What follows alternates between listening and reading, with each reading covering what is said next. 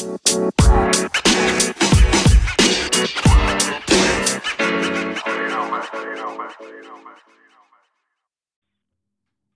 everybody, thanks for checking out the Dealership Fix It podcast. This is episode number 29, and I've got world famous Joe Johnson of Tucker Powersports on with me to chat about, I don't know, whatever we feel like chatting about, I guess, today. We're going to chat about what's maybe new at Tucker. We're going to chat about what's it like to go into a dealership as a rep of a big distributor like that. What are some things that dealers are doing to kick extra ass? What are things that maybe some dealers are doing that they need to move away from and do differently for benefit? I'll introduce you now, and then we'll kind of go into it. Joe, welcome to the podcast. Well, thanks for having me, sir. Absolutely. I mean, you're world famous. You've done a show with old Wild Ass Craig at one point. You got your own kind of show you've done. You've become a bit of a personality outside of your space and into the power sports other world, I guess, right? Yeah, just I think I've got a mission statement pretty close to yours, just trying to help as many people as possible in our industry. Yeah, I think that's what listening to your stuff. I mean, I don't know. People can probably go off on their own. They become very self-serving sometimes, but I don't get that at all from yours. So that's why I appreciated it and thought I'd like to chat with you just in one of my sessions and kind of talk about all that, is you or I or anybody that goes in to make it your business to go in and serve a business or the people of the business, and maybe the challenges that we run into with that, because obviously we're in business with somebody and hopefully money's being made on all sides of it, or it's not a good fit, but it definitely can be a challenge, right? Oh, absolutely. I'm never shy about my agenda of making money, but I think most people understand that.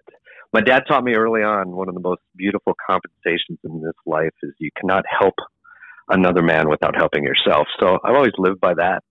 And I kind of wanted to bring it into the rest of the industry, not just Arizona, where I'm from. Right. And so are you in Phoenix? Is that where you are, or that area? Yes, I am one of the reps for the metropolitan area. Okay. So, I mean, I don't know how many dealerships you call on, but, a stack, right? You got a bunch of guys that you go in and serve, and obviously everyone is different, even though they may have similarities, from your perspective walking in, which is why I always thought, as a guy who started in this business in the service and parts side of a power sports dealership, I immediately saw the resource, and they weren't really, in my opinion, that great at it back then, about coming in and training us as, parts people. But I definitely think you guys have made a big shift in doing that now. But that being said, you probably get met with quite a bit of variance in how eager they are to utilize your knowledge or, reps you might bring in from manufacturers or perspective that you walk in and out with. I mean, what's that look like these days? Well, I believe that's the relationship and the trust. So I always think I've reached the next level when a general manager or parts manager asks me, could we do training on that? Or if I suggest it, they say yes. And that is like another rung on that relationship ladder that they trust you enough to train their employees. And I take that as a great responsibility, and I do not take it for granted at all. Mm-hmm. And I consider it an honor. I'm trying to think. Back in the day, I would get a distributor rep, would come into the dealerships I worked at and was either, parts guy, parts manager, or whatever at. And I had some good reps, I would say. I mean, I don't know if, any of those guys I'm trying to think of how many years ago it was, and if any of those guys are still in that same role. I know several of them retired or leave the business, if they couldn't hack it, so to speak. But, I feel like, I know for you guys at Tucker, you take that part very seriously. I know other distributors probably are smart enough to do a lot more of that as well. But what's your approach when you come into a dealership, right? So it's a dealership. Let's say it's a dealership that you've never really done much training, or they haven't been open to it. Where do you kind of bring them in the conversation to get them to, like, say, hey, I got a lot more in-depth knowledge on a category or a certain product line. I'd like to, corner some of your time. Where do you kind of start that? Well, it's all in the questions and getting to know the customer, their business. I call it getting nosy and finding out where the gaps are, where you can then try and solicit your expertise, so to speak. So I will take a few to several weeks getting to know a customer and just going in and asking questions and figure out where a game plan, where I can be an asset. We had some training years ago from, I cannot remember the name of the gentleman, but I love the way that he called either you're coming in and adding, I know that adding value is just so overused, but coming in and being an asset, or are you just a visitor? And I guess the pain or the negative is always stronger than the payoff. So I don't want to be a visitor. So I want to go in and I want to get a great broad stroke of how they run the business, where they might be lacking in the business. And if I can, I've gone through financials with some of my customers. They've given me privy to that to see where we can actually use the P&L and look at it, or the margin, or wherever, where there's a weak spot. So just find the pain is my answer is. Okay. Yeah. I like that. And you definitely have to establish, as you come in with a guy with a certain skill set, and obviously a dealership, a owner, general manager, whoever has their own skill set they bring, you don't want to go and try to show them where they're messing it up, where they might actually have strengths or that are better than yours or mine, right? You want to go in and say, okay, this is kind of what you've shown me that, or I can see that you guys are already doing well. Here's an area that it looks like you probably have a lot of area to move and maybe level up. I think about it kind of maybe the younger folk here will appreciate that from all the video game reference, right? Let's level that thing up, That's very apropos for the current culture, yes. You had shared a story with me. Well, I think you had shared it on one of your Facebook Live videos about I think it was a don't judge a book by the cover, and I think anybody that's worked in a retail setting has done that. And, I think if you're smart, you learn quickly that you don't want to do that. You shouldn't do that. You got to move away from that. Do you remember that story? Do you feel like that's one you'd want to share on here? Yeah, absolutely. I call it my Elvis story. Elvis? Yeah, my Elvis story. Okay. Because we'll call him Mr. Rock. Okay. Mr. Rock came in there. So to set it up, the owners are gone. They're on vacation, except for the dad. Is this a big store or small store? Okay, this is Kelly's Kawasaki. If I can name drop, I don't know. You're welcome. That out. I don't know. You're welcome to, as long as the story's not going to get them mad at you. No, they won't get mad at me at all. Okay, Kelly's Kawasaki. Okay. It's one of the largest Kawasaki dealerships in the country, volume-wise, in Mesa, Arizona. And the head cheeses were gone. The dad was there still, but he was, in and out and stuff. And so I was basically running the store. I was the GM for about a week or so. And it's Friday, and it's closing. The guys are pulling in the bikes. Guy shows up, drives up in I think it was a 70s Cadillac with that rattle can paint job. Something on the hood, I can't remember. He walks in, shaved head when it wasn't cool. This is going back into the 90s. Jean jacket, tattered jeans, old sneakers, and a leather necklace, necklace with it looked like a large disco ball around his neck. Wow, nice. As soon as he walks through the door, everyone immediately darts to get busy cleaning up and that. And I'm like, you guys got a million things to do. So I walk up to the guy, greet him. We go through some stuff. He goes through the story and says, I was just down the street at an American motorcycle shop, and they could not get me out of there fast enough. And they were basically, in so many words, he told me they were rude. And I'm like, well, okay, that's fine. Well, and then I go through the questions. What are you looking for? What kind of riding and stuff? Well, at that time in the 90s, we were doing Vulcan 1500s with Larry Vela custom paint jobs. Now, this guy's a hot rod painter, and this is some really badass artwork on some of these. Fantastic. I had about 9 of them. And he says, I see you're closing. I like I don't know between these 3 bikes, but I'll be back in the morning and I'm going to buy from you. And I'm like, well, thank you, Mr. Rock. I appreciate that. And he goes, no, I appreciate you and the time you gave me. And he basically, as a salesman, you know what that is. The be back bus. I'll be back. Good luck. So then, yeah, exactly. It's a no sale 99% of the time.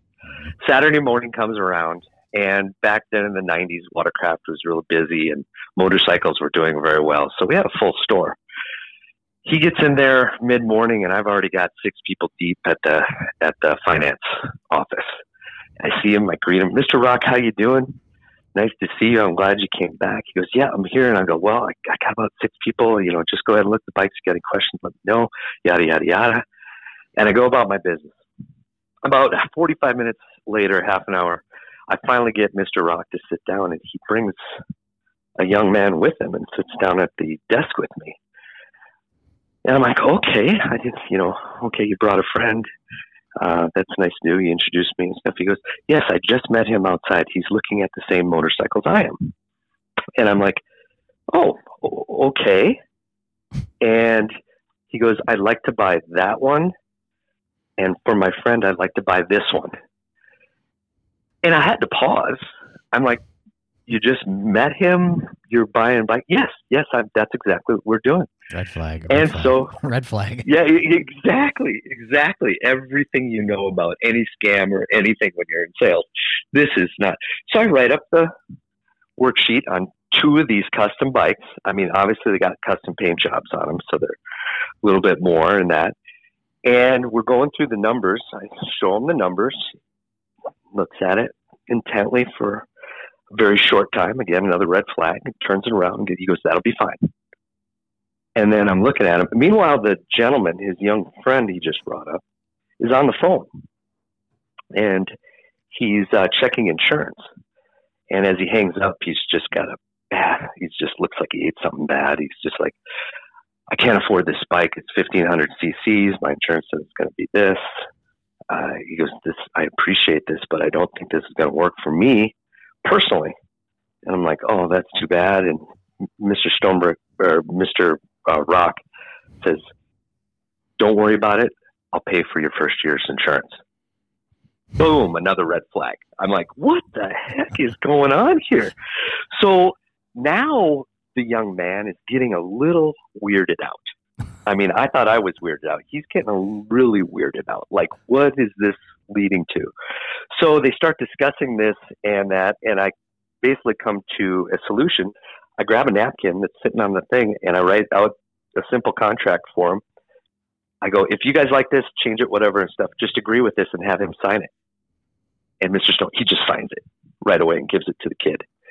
And I go, okay. And they're like, the kid's like, yeah, pay for my insurance, buy me a bike. Of course, I'm okay. I go to the office. I show the owner there. And this guy is my mentor. This guy taught me the motorcycle business. And he's just looking at me with a smirk like, whatever. How's he paying for it? And I go, he's writing a check. Now, in those days, we used to go down and hammer checks if we were leery. But this was so weird that we called the bank. Now, they can't give away personal information. They can't tell you any fun. I mean, it's all, don't worry, people. The banks are still private.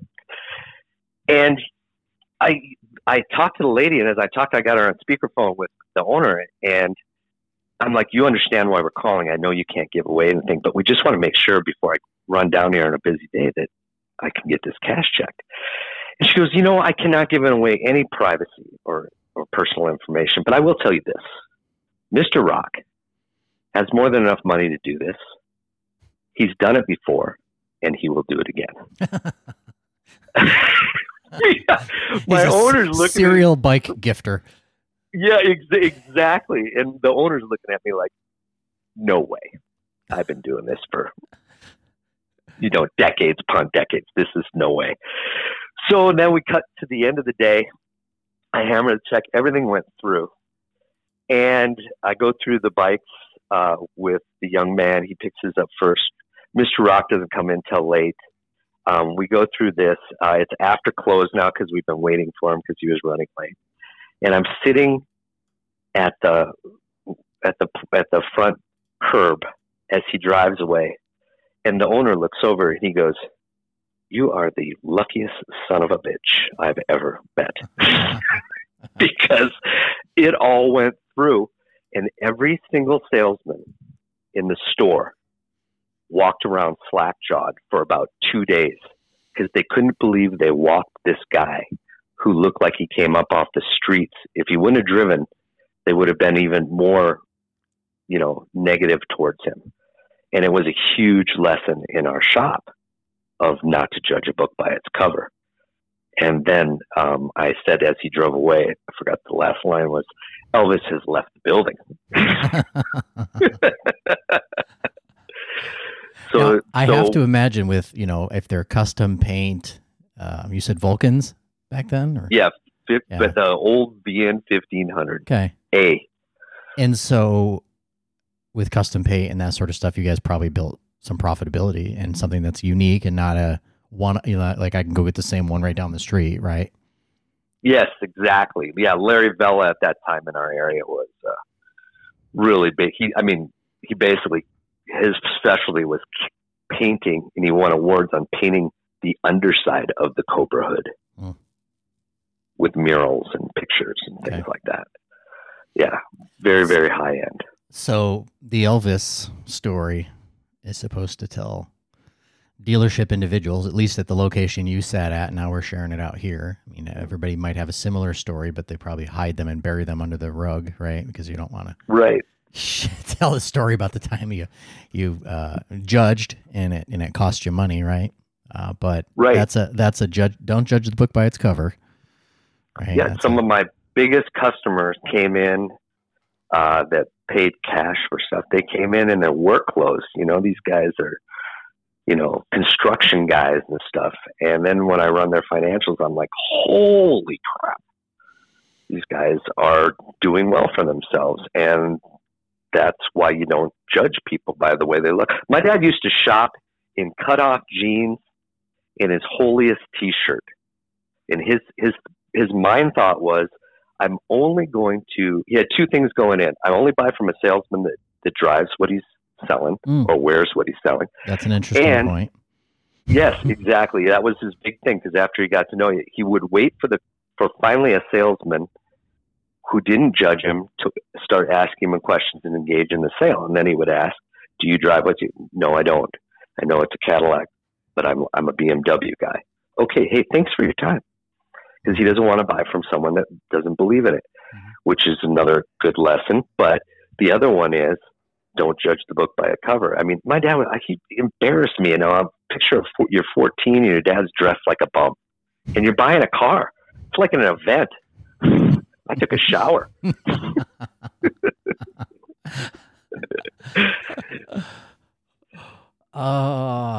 Yeah, it's it's funny because obviously we could go off in a lot of different directions with this conversation, but the idea that at a dealership, somebody, if it's, I don't know, if you're at a big Cowie dealer, right? If this dealership you're talking about, like Kelly's, for example, right?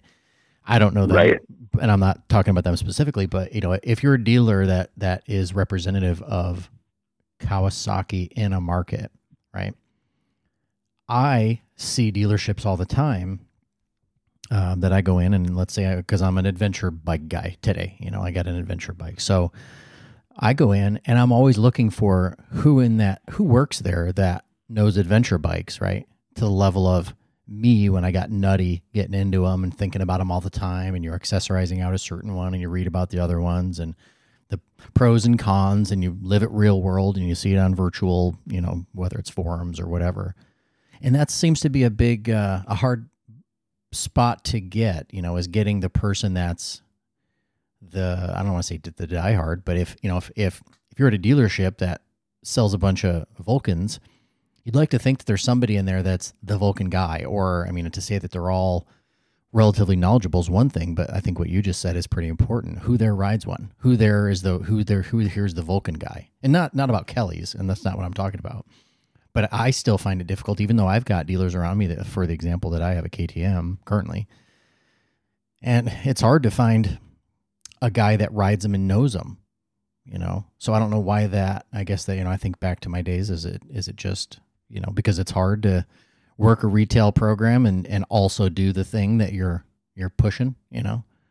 I don't know. Right. And it is difficult sometimes. I know it costs money and that, but, you know, it's something that a customer on another level can feel and see. Mm-hmm. I believe that. I believe if you believe in something that you should be, and you're selling it, you could use. I guess I feel the worst for any salesperson. I don't care what industry it is. If you're selling something you don't believe in, I just never seen anyone who's successful that way.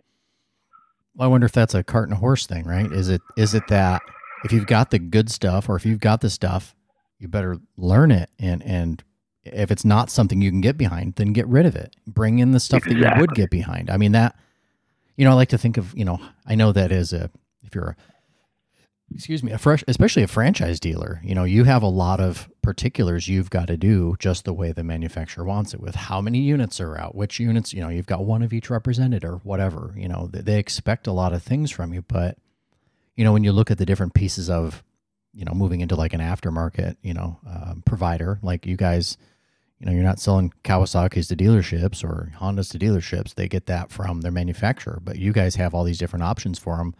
They have the ability to kind of swing the hammer whatever direction they want. Okay, yeah, we believe in this brand of helmet, or we believe in this brand of gear. We're going to get behind that and be the, you know, I think that a little bit of the we're everything to everybody is definitely a hard place to hit now. You know, it's you get behind the products you believe in, advocate for those. What do they call it? What did they what's his name? Robert Kawasaki? Is that the guy that was with Apple, and he called himself a shoot, I'm going to mess it up. It was basically like he's a brand advocate, but he had a fancier name for it. Oh, and I should just look it up. I'm sitting here at my computer. I guess I could look it up. Yeah, as a salesman, you definitely need. Anybody can. I believe at this point in a lot of people, in this twilight of anybody's career, if you're a salesperson, if you're stuck with it this long, your skill set is such that you can really sell anybody anything if you really, really need to. And I used to be that way years and years ago when I first started, because I had to hit a certain number a day. And that was not good for relationships, because you need to make sure not only do you sell that to them, but they have to sell through it. And that is a huge deal. Mm-hmm. You have to get the buy-in on the Arai helmet, or, you know, whatever brand it is, like you said. And they have to be excited about it. They have to sell the sizzle on it to the customers. And if you don't have the buy-in, that's from John Maxwell, getting the buy-in with your leadership, creating the buy-in with the employees.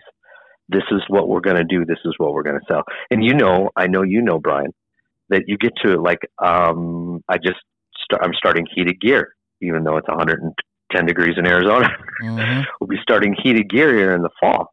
And you've always got that one person, arms crossed, rigid, not looking at you while you're doing the presentation. And then I always confront, hey, what's the deal? What's going on? Do you have a problem or questions or anything? Oh, well, I read on the internet that someone burned up on these. What? Well, they got burned really bad. I said, oh, okay. Well, I'm sure that happens. But have you ever driven at 35 degrees at 55 miles per hour? Because that's 0 degrees on your bike, and that's dangerous. Heated grips or no heated grips. So you've got to get that buy-in. You've got to win that. And I will tell you, if you've got three people at the counter and one doesn't have a buy-in, it's going to affect your sell-through. Mm-hmm. Yeah, that's the. I guess it goes back to the things you don't know that you didn't know. Right. Uncovering those things that can grenade, the success and capability to sell and sell through, products that would be profitable. I just looked up, and it's, He's gonna, not that he listens to this. I don't think I don't think anything of myself that I've got these guys listening, but it's Guy Kawasaki, which it's funny because I've heard the guy Kawasaki, who was at Apple, and he called himself evangelist at Apple back when he was there. And I always thought that was funny. In fact, I worked at a company and he came and he was like a keynote speaker at our whatever big sales meeting we had. This is many years ago now. But at the time, cool. it was like chief evangelist at Apple. And I was always like, man, that's a weird title. What is that? What does that mean? Right. He's a brand guy, obviously, but he's the one, you know, it's going out there and he's chosen to dig in like it's his own company, you know. He's out there to win people over to the brand. So yeah, that's awesome. It's not Robert Kawasaki. I was thinking of Robert Kiyosaki. I think that's how you say his name. The Rich Dad Poor Dad guy. Yeah. So this is Guy Kawasaki. So I've hopefully cleared enough up about my screw up on that one, so I won't belabor it. But anyway, so I think that's to me, I think, right, as a guy, just like we all are. We're all shoppers and consumers at some level of our existence, right? And we do it at some level in our own business. If you work in a retail store, hopefully you're buying from your own damn retail store, but you know that you're going to experience yourself being the consumer elsewhere, either at another store that has something different or, you know, outside of your sphere of influence in power sports. And you'd like to think at all times when you walk in, I mean, as much you can't be the all-knowing in all these other categories. So you always want to go to the person that you know has that depth of knowledge. And I think, you know, in a lot of cases, if we're talking aftermarket especially, right now it sure seems like the best way for these guys to plug into that is with you, the distributor rep. Right?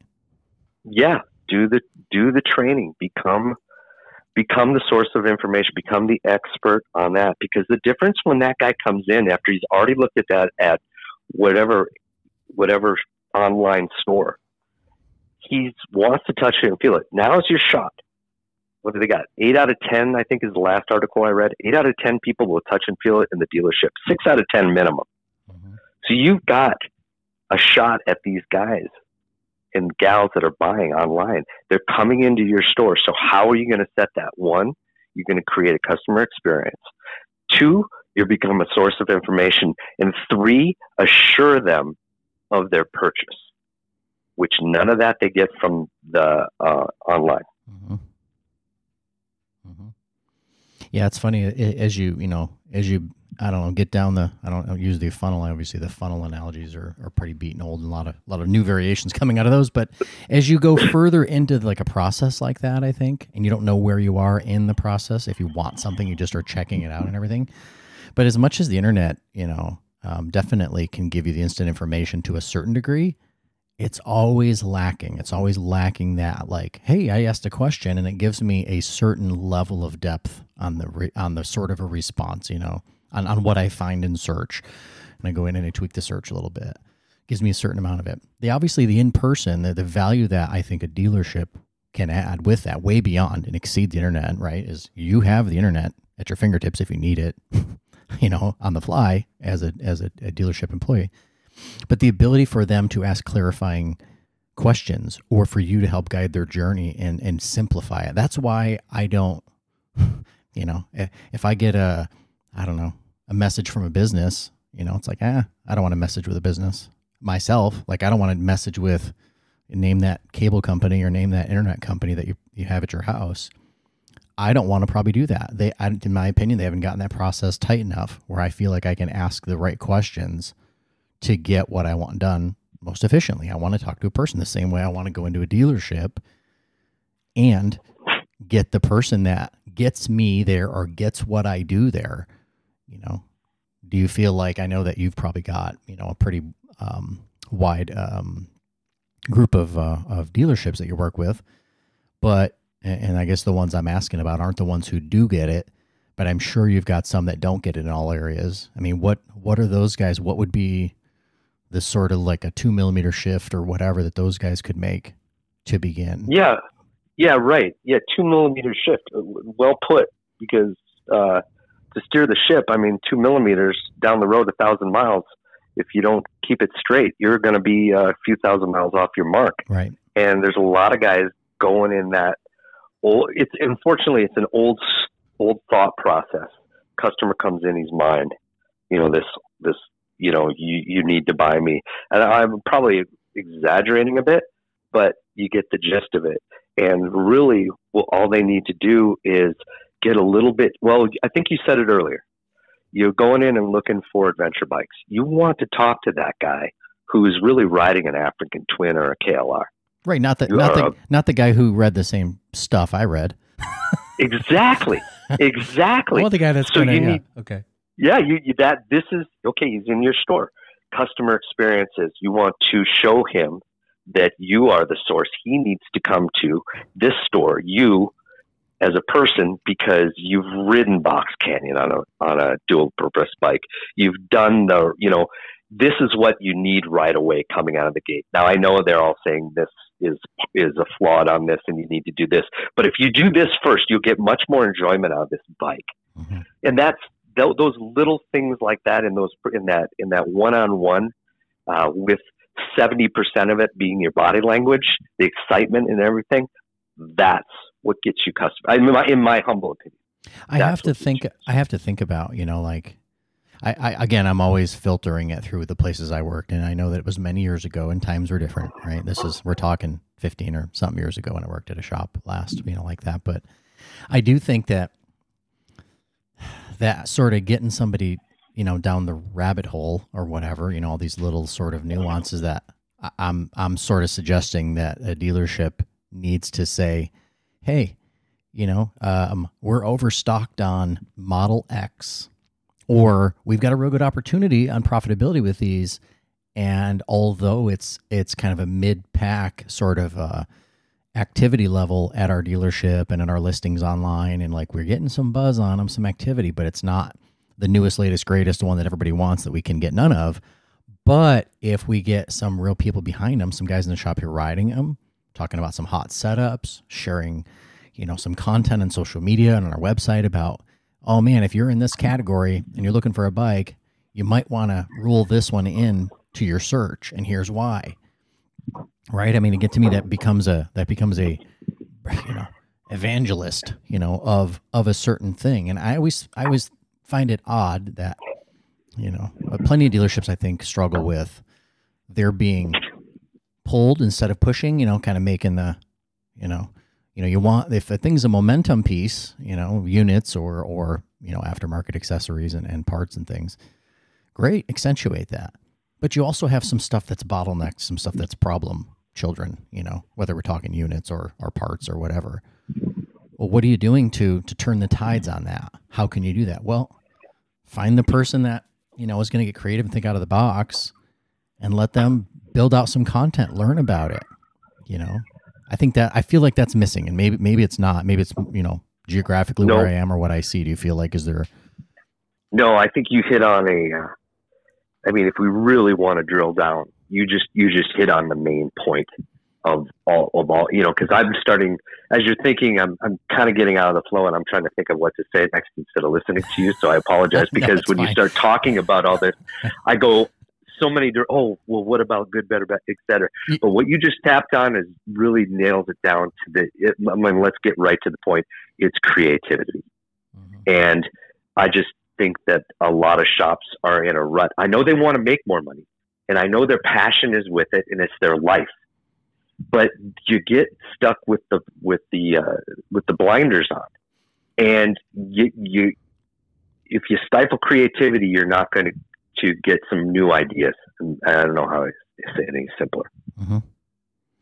Well, and as you know, they're long days working retail. I'll always say it because I worked retail, in and out of retail, and I did electronics in a high school, a retail store, long days. And then we get around the holidays, and they were exceptionally long days. We work, till like 11 o'clock at night. We work like, oh, you're coming in from 11 to 11 or whatever, it's long days. I get it. And, or even longer. I guess we did longer than that in some days, but they had, different rules against that, I guess, as depending on your age. But, I get that, retail can be a grind, and it can take a lot of times the energy out to keep you creative, but I just think that at each store, maybe the individual that's listening to this can be the spearhead of maybe a shift in that way.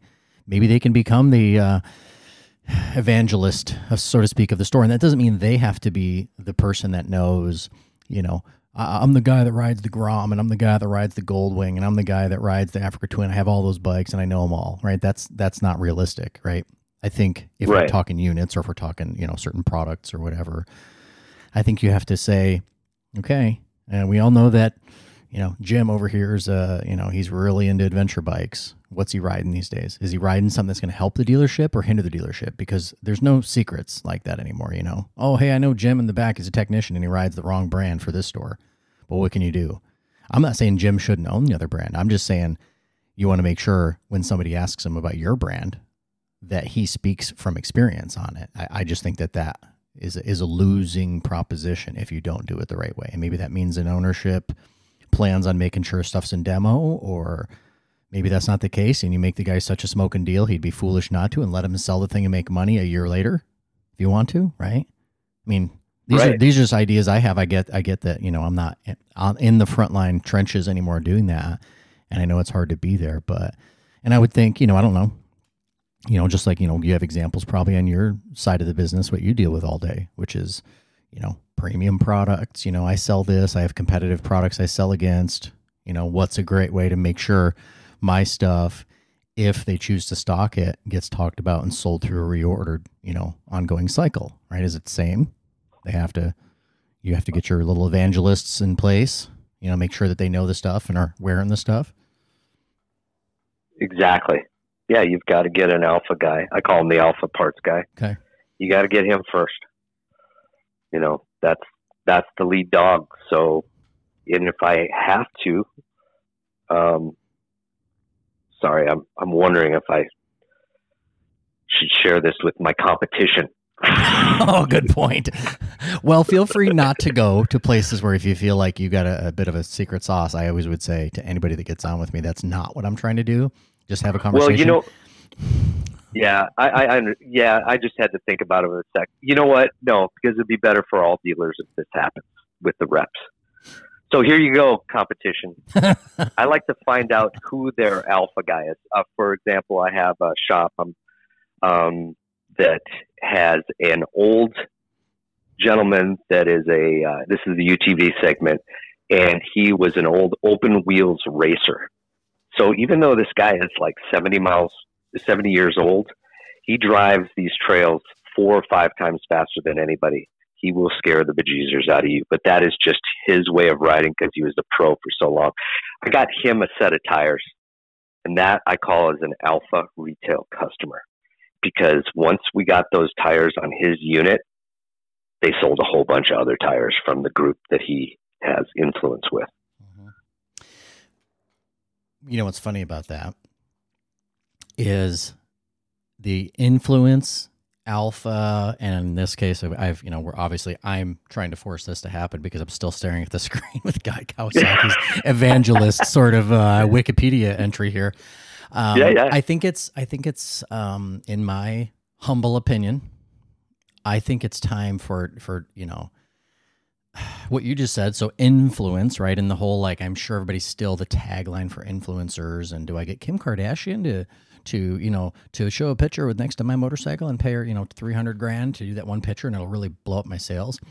I think that's a misrepresentation of how, I get that there are people on different social media places that have tons of followers that people listen to and look to for, some of the content.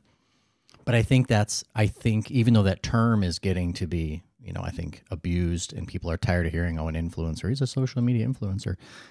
I think that's still a thing, but I think that you look inward. I think that that's your, like you say, if it's your alpha or that's the most, let's call it the most proactive, most ready to lock and load, understand a certain product and become the evangelist of the product. And you know what? Maybe they're an evangelist for that product, and maybe the next model year, a better something else comes out from the same brand, different model, or whole different brand. I think that's real. And I think that's what right now, that's the differentiator between you're either, somebody can buy these parts and accessories and things online, or they can buy them from you at the dealership, Why would they come to you? What's different? Is it a commodity? Absolutely. Unless you're doing custom Vulcans, right? It's not a commodity. It's different. It's not. You won't find another one like this one here or whatever. Right. But I think that's where you separate yourself, right? Is making sure your retail location, that you have people that are driven deep in different segments within the store. And yeah, like, oh, hey, old Jim in the back, has got the week off. He took a week off this year in the off season, and somebody comes in and they want to know all about that bike. He's not here. Sorry. Yeah, we've got a guy here though. I don't know. I don't know where you go with that, but again, you're not. Everybody gets some time off, but the concept that you've got somebody generally on staff that is the expert, in real life experience on riding things, Yeah, we're putting something together. Yeah, and again, the service and parts. Yeah. Exactly, and I apologize because I'm in my brain. I'm thinking units, right? But I say that I think it applies across everywhere. If we're talking, absolutely. Unit wise, or we're talking certain tires. Like I'll ride this on my, whatever, my Grom. And that's where I always, when I was a sales manager, to kind of pile on that a little bit, I knew the guys that were good at selling watercraft, and I wasn't any good when I started selling watercraft. And it was like, I'm like, okay, I'm no good at selling watercraft. I need to go out and ride some. I need to get, so I would listen and I would take notes of the best salesmen's presentations on that, whatever it was, because when I first started, I'm just a saddle tramp. I just ride a motorcycle on two wheels as far as I possibly can, and then turn around and come home. I'm not an off-road guy. I'm not anything. So really, for being in power sports, my whole life, I really didn't have a well-rounded thing. And I didn't understand why the other guys didn't want to learn from the other salesmen. Something was in their filter or something that it didn't do it. They hear them, but they don't listen. I think, it's funny. I think, having been in a sales role for enough years now, you work for different sort of companies, and they have different trainers, and a lot of them do a lot of these role plays, right? And I'm not saying that's what happens at dealerships, but I think, when you do different trainings and stuff, I'm the real me. I'm not going to be an actor and pretend and let's play roles, and we're going to sales role play. That's really tough, I think, for a lot of people. And I don't like it either. Yeah. So I'm not talking about other people. I don't like that either. I think because I like to be genuine, it can get you in trouble sometimes. But I think that's what consumers right now are expecting. And again, I think that's a thing that sets you apart from somebody's ability to commoditize you online. Oh yeah, you sell brand X, model Y. Yeah, absolutely. I can get the X, Y right down the street, or I can get it for $500 less by driving 20 minutes the other way. Why wouldn't I do that? Well, you know what? This is me, all right? If I'm at a dealership, I'll be like, yeah, man, you might be right, and we'd appreciate your business. I can tell you that if you want to come in, we got old Jim in the back that will pull him off the bike he's working on. We'd like to give you 15 or 20 minutes. And it's time's money back there. We can't really do this, but we're willing to put him in front of you and have him talk to you about other units, other models that, maybe the strengths and weaknesses of some other competitive ones. So you have a full picture. Yeah, you're going to go and talk to, maybe a salesman at the other dealership, not pitching sales versus service or anything like that, but, provide that level of sort of clarification to be, the advocate, or the whatever, go back to the evangelist, and maybe, I like advocate. Yeah. I don't know. Do you find some of your more successful shops, is that what they do? They've got people that are advocating or being the advocate for the consumer equally at the same time that they are with the product. Is that how they're successful? Oh, without a doubt. The guy's passion is so overflowing that the customer cannot help but get excited when they're talking to him, because they're so believable. It's authenticity. Mm-hmm. It's very authentic. Mm-hmm. And that always comes through. And that's always my goal, is to be as authentic as I possibly can, no matter where I'm at. No mask anymore. I'm too old for that shit. So I try and teach that to the younger guys. I go, just try and make your own style. Like I tell them about the stores. They want to do what the store down the street's doing. I go, do something different. You guys are just copying each other. Do something different, completely, authentic to you and the thing. And there's where the work comes in, especially if they have never been there before. If they're getting outside the lines, they're going to color outside the lines for maybe the first time in 30 years. And it is a daunting task. But if they're open to it and you can help them succeed and get an ROI on this and make some money for their family and their employees, it's such a win-win-win. It's fantastic. I love my job. Okay, so I want to go on into more of this, but let's take a little quick break, okay? And we'll come back, and I got something that popped in my head as you were saying that I wrote down. I want to go into that, so we'll be right back. Okay, and we're back. I'm back with Joe Johnson of Tucker Powersports out of Phoenix, Arizona. The Phoenix from the ashes, right? Yeah. So we were talking, and I don't remember because now we off mic in between when I hit go again on the record button here. We got talking, and it's easy to do sometimes when our brains are going. But when we ended, we were talking about, I think more or less it was about tapping into getting your staff and at your location at the business where you're there to serve customers and get them back and back and back to keep them utilizing you for that reason, was about getting the creativity kind of brewing in your staff. And I don't remember exactly what we were talking about, to be honest. And now we've talked about a few things off mic, so I really don't know where we're at. But I think it'd be safe to say that we need to help you in what you do, and I what I do. We need to help dealerships who work a hard retail grind. Who can't always be on. You'd be 20 cups of coffee in and you'd die of a heart attack if you could be on all the time or whatever, in the right sort of bouncy attitude and hanging on every customer's words at that level. But I find that, since I started doing this podcast 29 episodes ago or whatever, and obviously thinking about it before I even did it, there's, everybody, if you've got somebody in a role at a dealership, right, and they're doing their role and they're not getting a bit of a creative sort of payback out of it, I would joke and say, like I just told you off mic, I'm not a drawer, I'm not an artist. I wouldn't have really considered myself creative because I never have wanted to do anything with art. I'm not good at it. I don't really enjoy it. Maybe that's the chicken or the egg. I'm not sure, but I think if we can, take staff, that work for us and work, for the customers that we serve, and find a way to untap, some creative within them. I think that's the way we can really get them driven down to that level of I don't know, not even experience. It's just information and knowledge and really being the go-to at a place. What's your thought on that? Yeah, most people don't know where to start, I guess.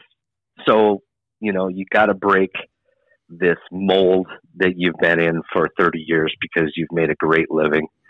And unfortunately, in life, you've just got to change. And if you say you're not creative, you're not going to be. But if you make a general try at it, you'll be surprised at how fast you can actually generate ideas. And this is a bit of the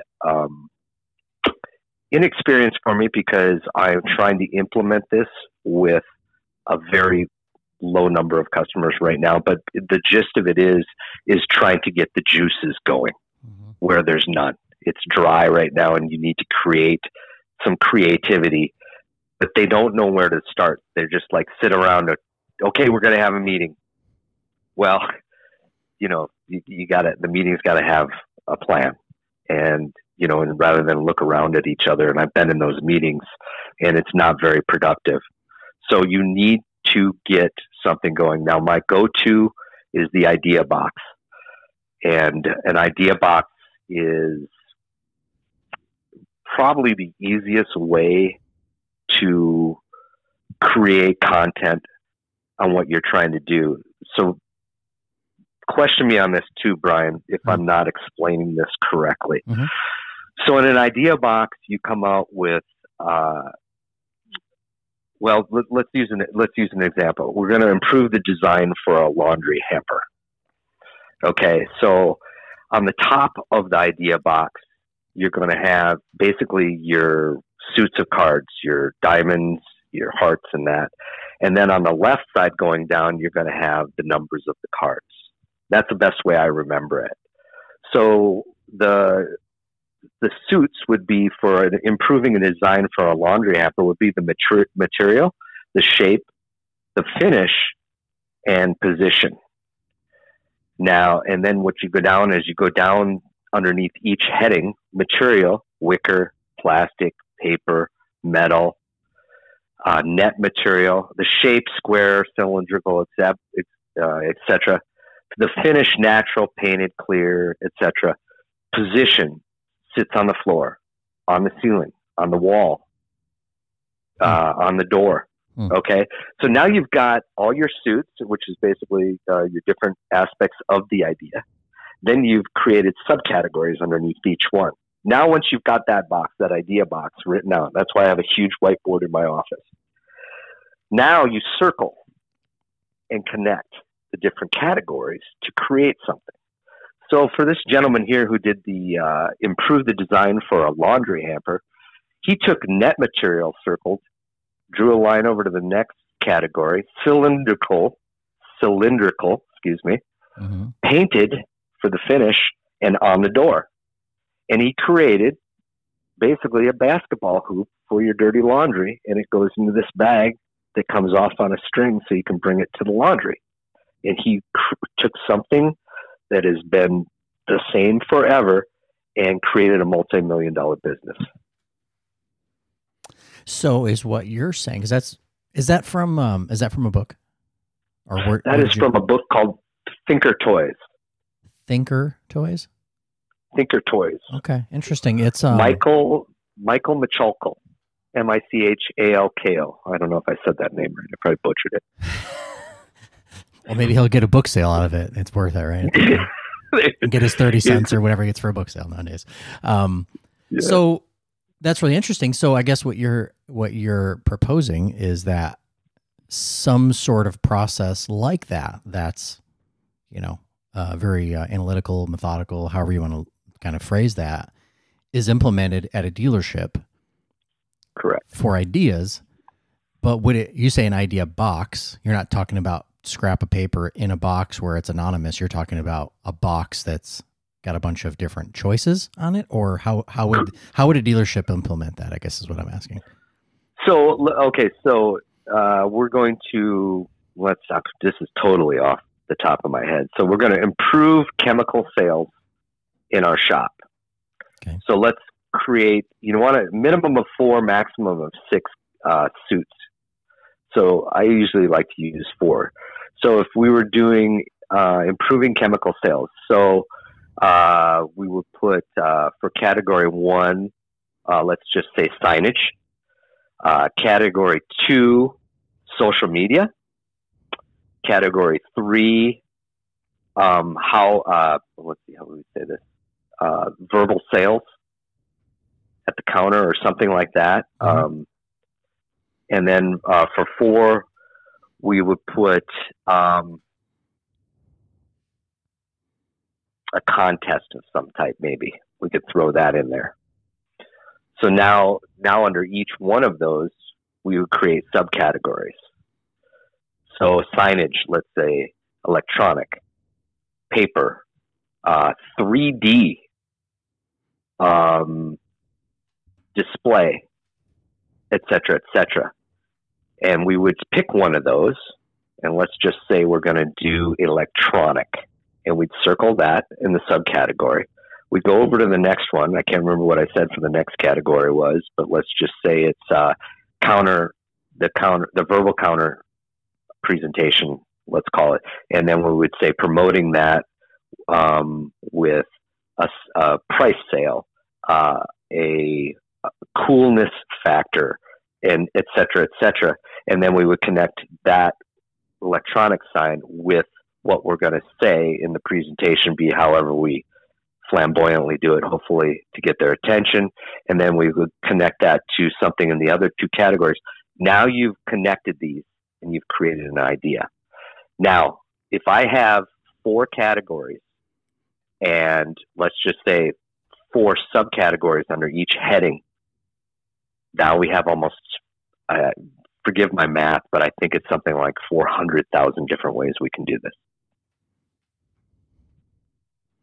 So that's something where you would go in and well, you'd help dealerships maybe plug in that sort of a formula, so to speak, to, you know, by idea, which or problem to solve, right? In your case, you're talking about increasing sales of chemical products or whatever that way. And then you're just getting very nuanced in the pieces of here's the attempt, here's what we're going to try to do, and here's how we're going to do it with all the sort of pieces. That, exactly. A framework, right? I mean, it's what you're laying out a framework for that. Yeah, this is the plan, and you've basically got all the ideas in front of you, all the subcategories and nuances that you'd like to try. And then you just connect them to each other to create the idea, thus the idea box. Now, do you do that? And you can use... Go ahead. I was going to say, would you do that with, would you sit with somebody, you know, would you be sitting with a parts manager or something like that? Or would you be sitting with the owner, or would you be sitting with individual parts people? Man, the more people you got in it, the better. Okay. Now, I'm going to tell you personally, I use this all the time on my presentations. So I want to do a Cardo presentation. Mm-hmm. I will take the different nuances of the product, and then I'll break it into subcategories. And then I will decide with that idea box what the most important, you know, because let's face it, you don't have that much time with these guys. It's usually during the workday. You don't want to suck up their time. So you want to make sure you use that 20% that they'll get 80% of the product. So this drilled it down for me with this idea box on how to make the presentation as effective as I possibly can. Mm-hmm. And or you could use it for a problem at home. I mean, there's different applications to it. I'm just telling you the real world ways that I'm using it. Does that turn into be an issue with, I always think about when you've got multiple people involved in making a decision, you know, you get a table full of people in a meeting room. You don't really get a definitive answer by the time all's said and done, because everybody has a different opinion of what this is what I would think, and that's what I would think. Does that end up being an issue? But that's really what to get everyone together is really what you want to fill the box. Okay, that's a buy-in. That's a buy-in thing, huh? Exactly. Now they're all bought in. Now they've got someone's got their idea, and you know, maybe they won't get used, but you keep the box up because you'll erase what you circled and connected to make that idea. And like I said, you've got so many different ways you can go with this idea box that you've built. It's not even funny. I mean, you can go with a paper sign and a BOGO with it, or, you know, 10% off your service counter. You know, we can go so many different ways and connect these different ideas that now that they're at least part of the plan, but really the consent, the buy-in, or whoever's going to decide is usually the leader, the parts manager or the general manager or the owner, whoever's highest on the food chain, making the decision, who likes it and says, hey, we haven't done that. And that's what this gets you to. Tell me, we've never done that. This is from what again? Is this from that toy book? Thinker Toys.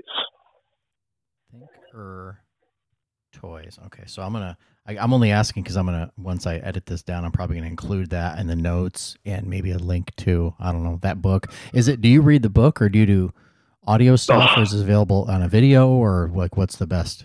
This is one of the books that I have it in all. I have it. The only thing I don't have it is in the actual paper. I have it electronically downloaded, and then I have the.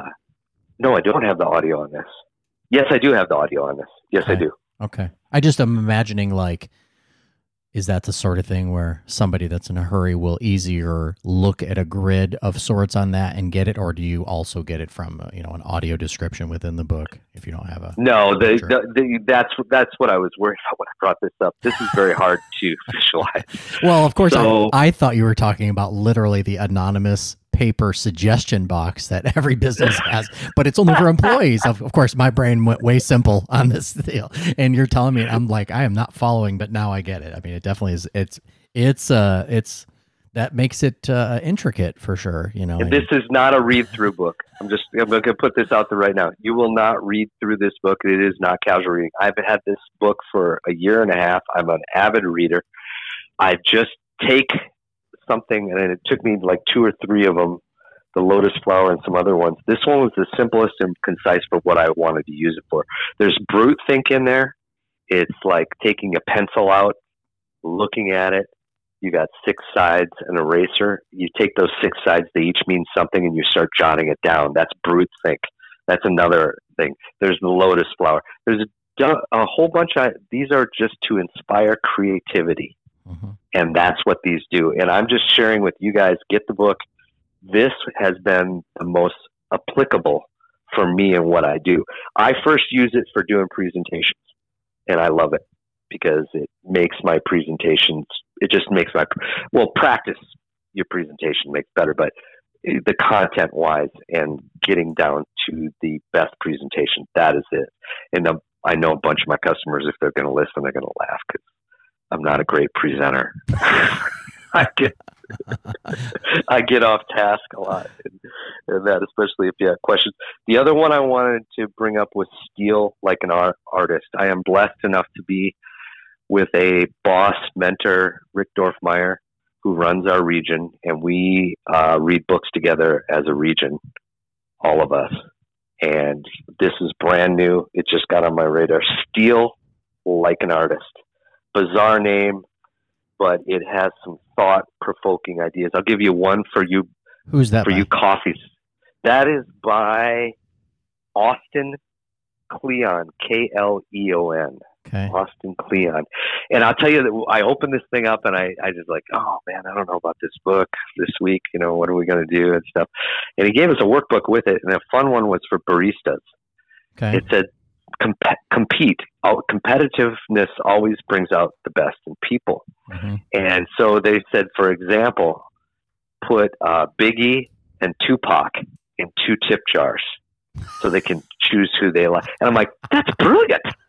That's freaking brilliant. If I was working at the bar still like I used to, I would have a whole bunch of, Fleetwood Mac or Led Zeppelin, or whatever, it's just, it could be, it's fun. It's competitive, but this is where the staleness, the going to work and doing everything.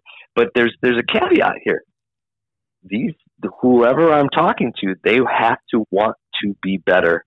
And let's face it, put some more time in than 9 to 5.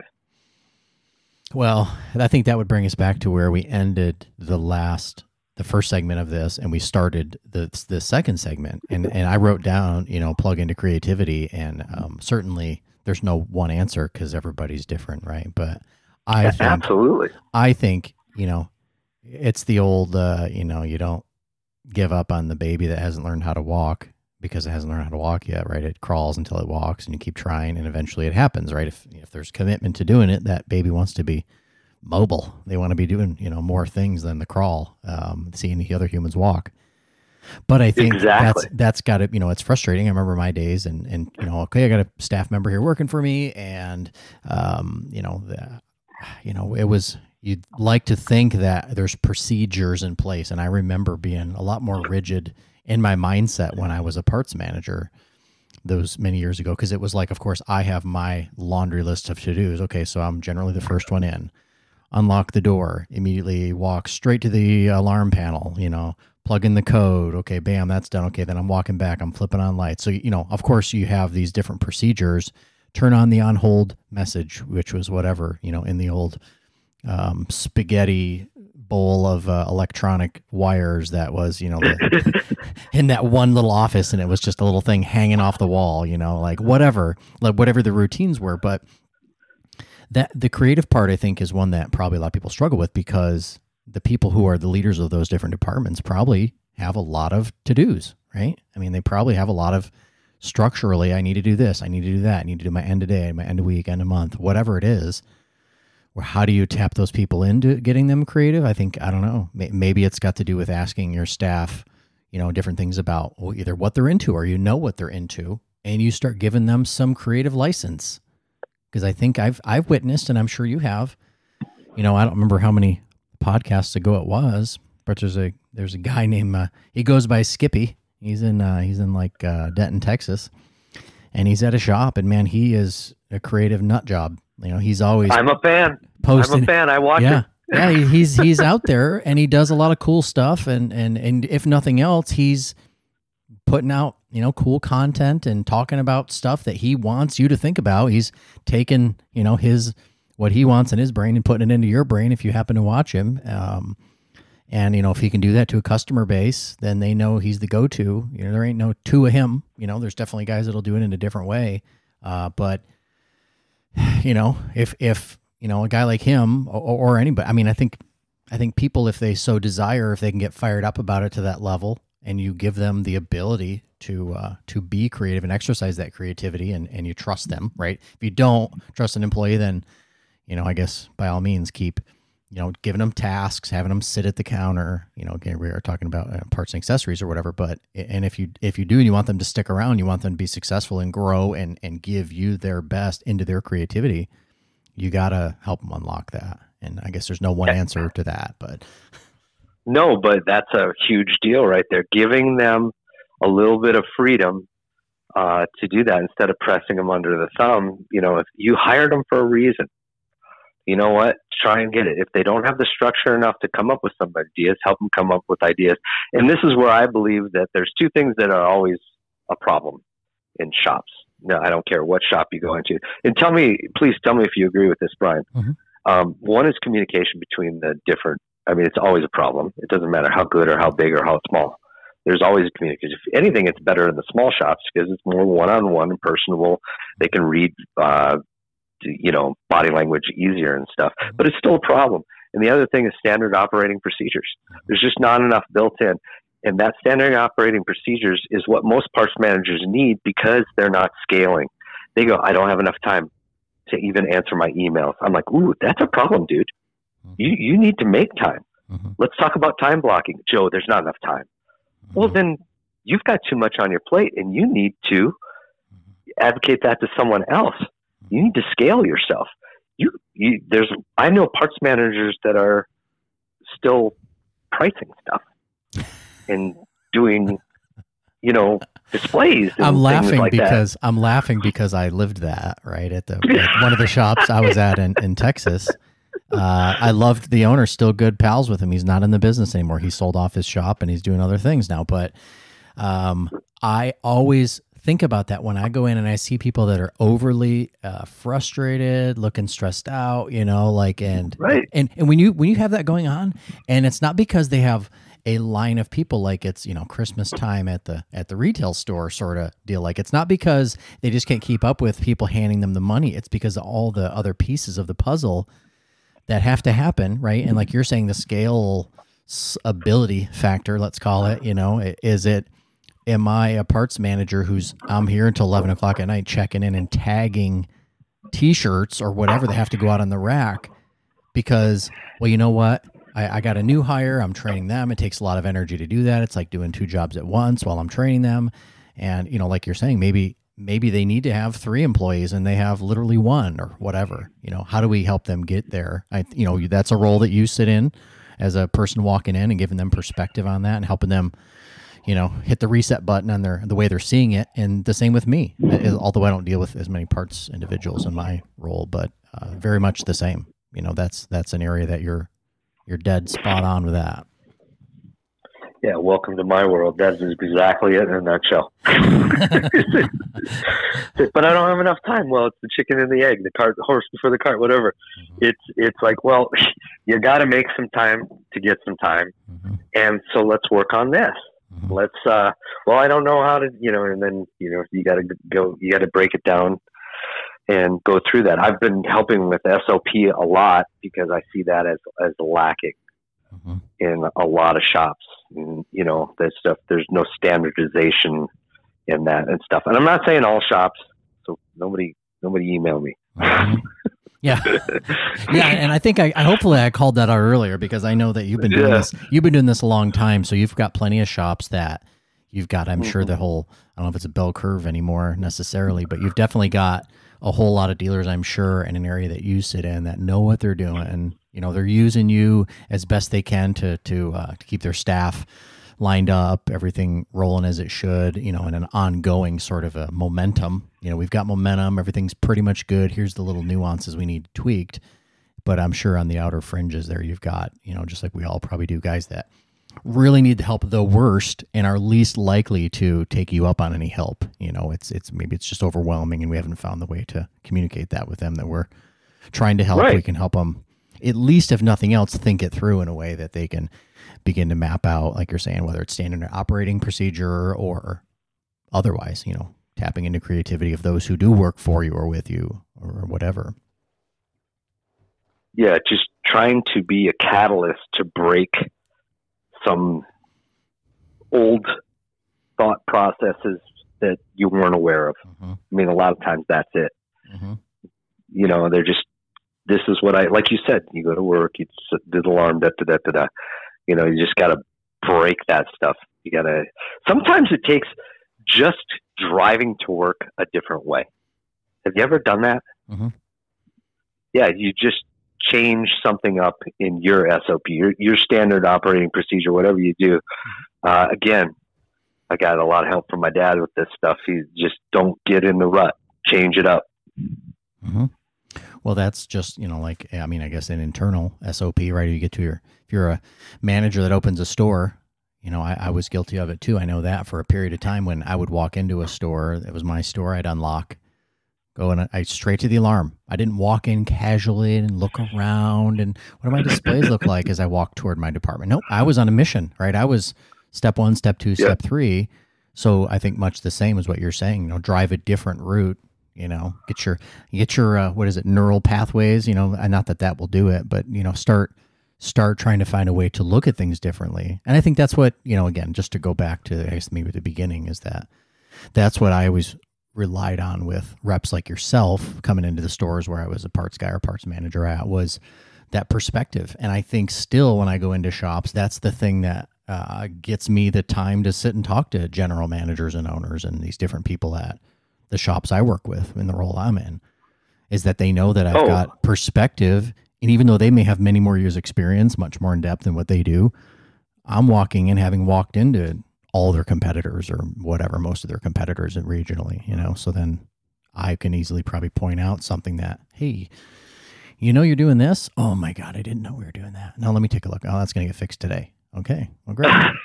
I just earned an attaboy, you know, because I kicked him in the ding ding, you know, and on that, and it wasn't a good thing, but that's the sort of thing they expect from those that I think that, you know, if you respect them and want to have those conversations. So,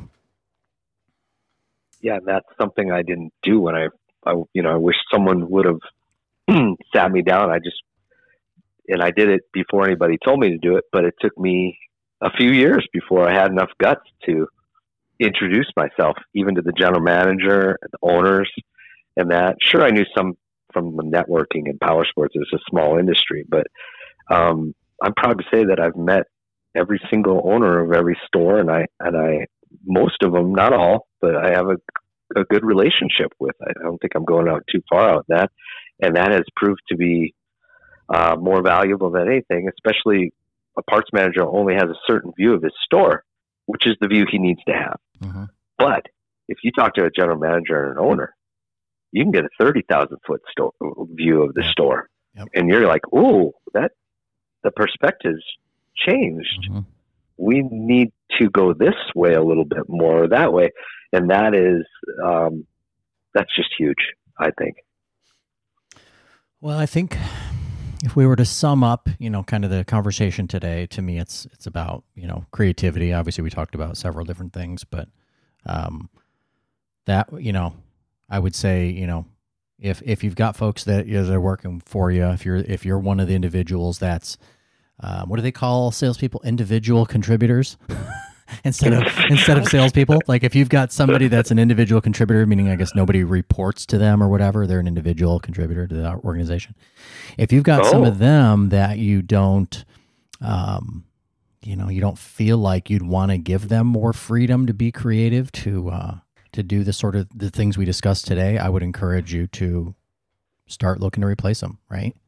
I mean, right. If you haven't figured out how to get there with them mentally, I think you've gotten to the point of end of scale with the individual, right? So I know that's tough. It's tough to find, butts for the seats on the bus or whatever kind of that deal goes, right?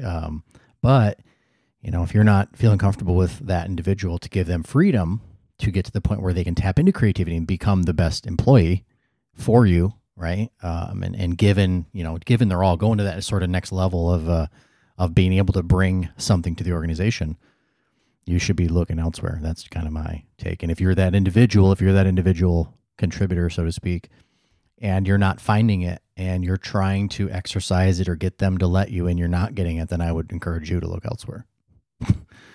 Absolutely. That's me. I guess that's bold. I feel like that was bold, but I don't think it was that bold, but I hate to say that out loud when a guy would be like, dude, I'm trying to keep people here.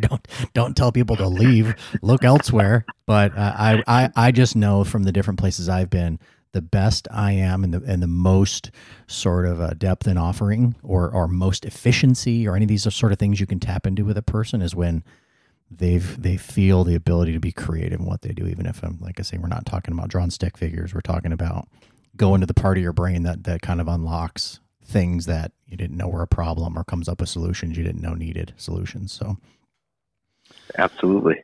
Okay, well, you did your Here You Go competition, so I'm going to make sure to accentuate that in the notes, and all your competition's going to listen. But again, as we all know, it's not like you're giving away the financials of Tucker Powersports. You've just said some things that should make sense to everybody and everybody should be doing, but we all know that doing those things sometimes takes work. And I think it's applicable to any business. I mean, yeah, it really is. I don't, I've gone outside the industry too to say, oh, wow, you guys got that problem too. It's just people. It's just people. And, you guys get some creativity books, Thinker Toys, Steal Like an Artist is mine. And my only other one for anybody who wants to be anything in life, I think, is a 21 Irrefutable Laws of Leadership by John Maxwell, because you need to learn how to lead people. Okay. Perfect. Got any sort of people that you look up to as like a mentor or that you mentor from or any of that sort of deal where you could share a story about that? Any of that sort of out there for you? I'm sorry, say that again, that I could share a mentor that share a story? Yeah. Like, is there anybody that you consider a mentor or do you mentor with anybody where you could kind of, share that's, something people should look into? Yeah. I think everyone should have a mentor. And I'm not just talking about one person, Rick Dorfmeyer, Jim Barker, Jason Potter. These guys are talking to me all the time. They are my superiors, but they are mentors to me because we talk not about my numbers and if I hit it. We talk about books. We talk about the structure of where I want to bring my businesses and how. I have a mentor for working out. I have a mentor for spirituality.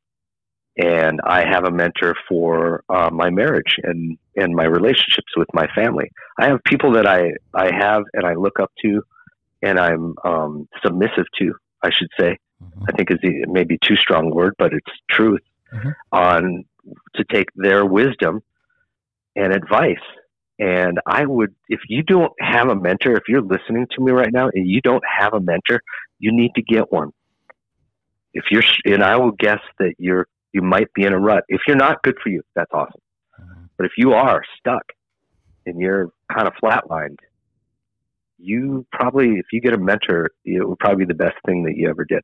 And so for those who may not have ever done that before, is there a starter mentor program? Like, do you go and say, in working out, I don't know anything about working out, but I know that, the guy down the street's in great shape and he's always running, he's always going to the gym or whatever. Is it one of those deals where you just say, just pick an area that you want to move from where you are to a better place in, and see if that individual will, either a real live individual that you're going to talk to will kind of hold you accountable, or do you recommend them just saying, no, just follow them on social media, try to do the things that you see as positive, or where would you say to go with that? Well, either or. I mean, in the workout stuff, I like to talk to someone, but I have to admit that I've totally embraced Tim Ferriss. I like his work. A lot of people don't. A lot of people do. The 4-Hour Body. So that's become my go-to. For that, I was blessed with a lot of people that are in extremely good shape. So I asked their ideas. They're the ones who sent me that way. You do not have to have a person. It's great to have an accountability person. Everyone should have an account. I do every Monday. Jim Barker and I talk for just about 5 minutes and have accountability, and he's my mentor on my accountability. And then you don't have to have a personal. You can have a book. Brendan Bouchard, High Performance Habits. I've been studying that book for 6 months. He's my mentor on how to keep performance going high and maintain it. I consider him my mentor, but I'm just using his book, and I continuously reread it and go through it. That can be a mentor too. John Maxwell, another one. I've never met John Maxwell. I've met him at a book signing, but we don't have a communication or anything, but I've read almost every book he's written, and he's my leadership mentor. So just go out there. Now it's great, because if you're not a reader, you're kind of like, oh, I don't read. But now there's audiobooks. Mm-hmm. And if you drive or any amount of time, or, with the headsets and AirPods and all that stuff, you can listen to audiobooks all the time and stuff. My personal one right now, where I find a lot of new content that try to get ideas and stuff, I love listening to TED Talks. Mm-hmm. You listen to them on a podcast or something, or in like YouTube? No, just listening. I just before I start driving, I get good something communication, because I'm big on communication. I want to be a great communicator, and one day I will. But I'm working on it, and I will listen to every single TED Talk. I don't care. That and copywriting are my two passions right now that I'm working on. And I'll listen to TED Talks on every single one of those. And then they mention a book, and then they mention a mentor, or then they mention a speaker. And then you keep going from there, and you just dig and dig and dig. Mm-hmm. Interesting how we get our content these days, and the sort of things that we have right at our fingertips, right? So there's no excuse. It's amazing. You just gotta find the thing that you feel like needs the most change the most quickly, and plug in that sort of a formula over it. So, well, thanks for spending all this time with me. I feel like my little tagline for the show has been helping dealers tap into high performance ideas, and I feel like today I took more notes than probably I've ever taken, because of some of the stuff we got talking about. It got me thinking, and to me, that's almost where I feel like if I get no listens to the show, I would still feel like I got my brain tapped into that sort of creative space, made a bunch of notes, got thinking about other things, which is horrible on a show when you're recording a podcast, when you feel like you missed, like, oh shoot, what did they just say? And am I on the hot mic now? Is it quiet?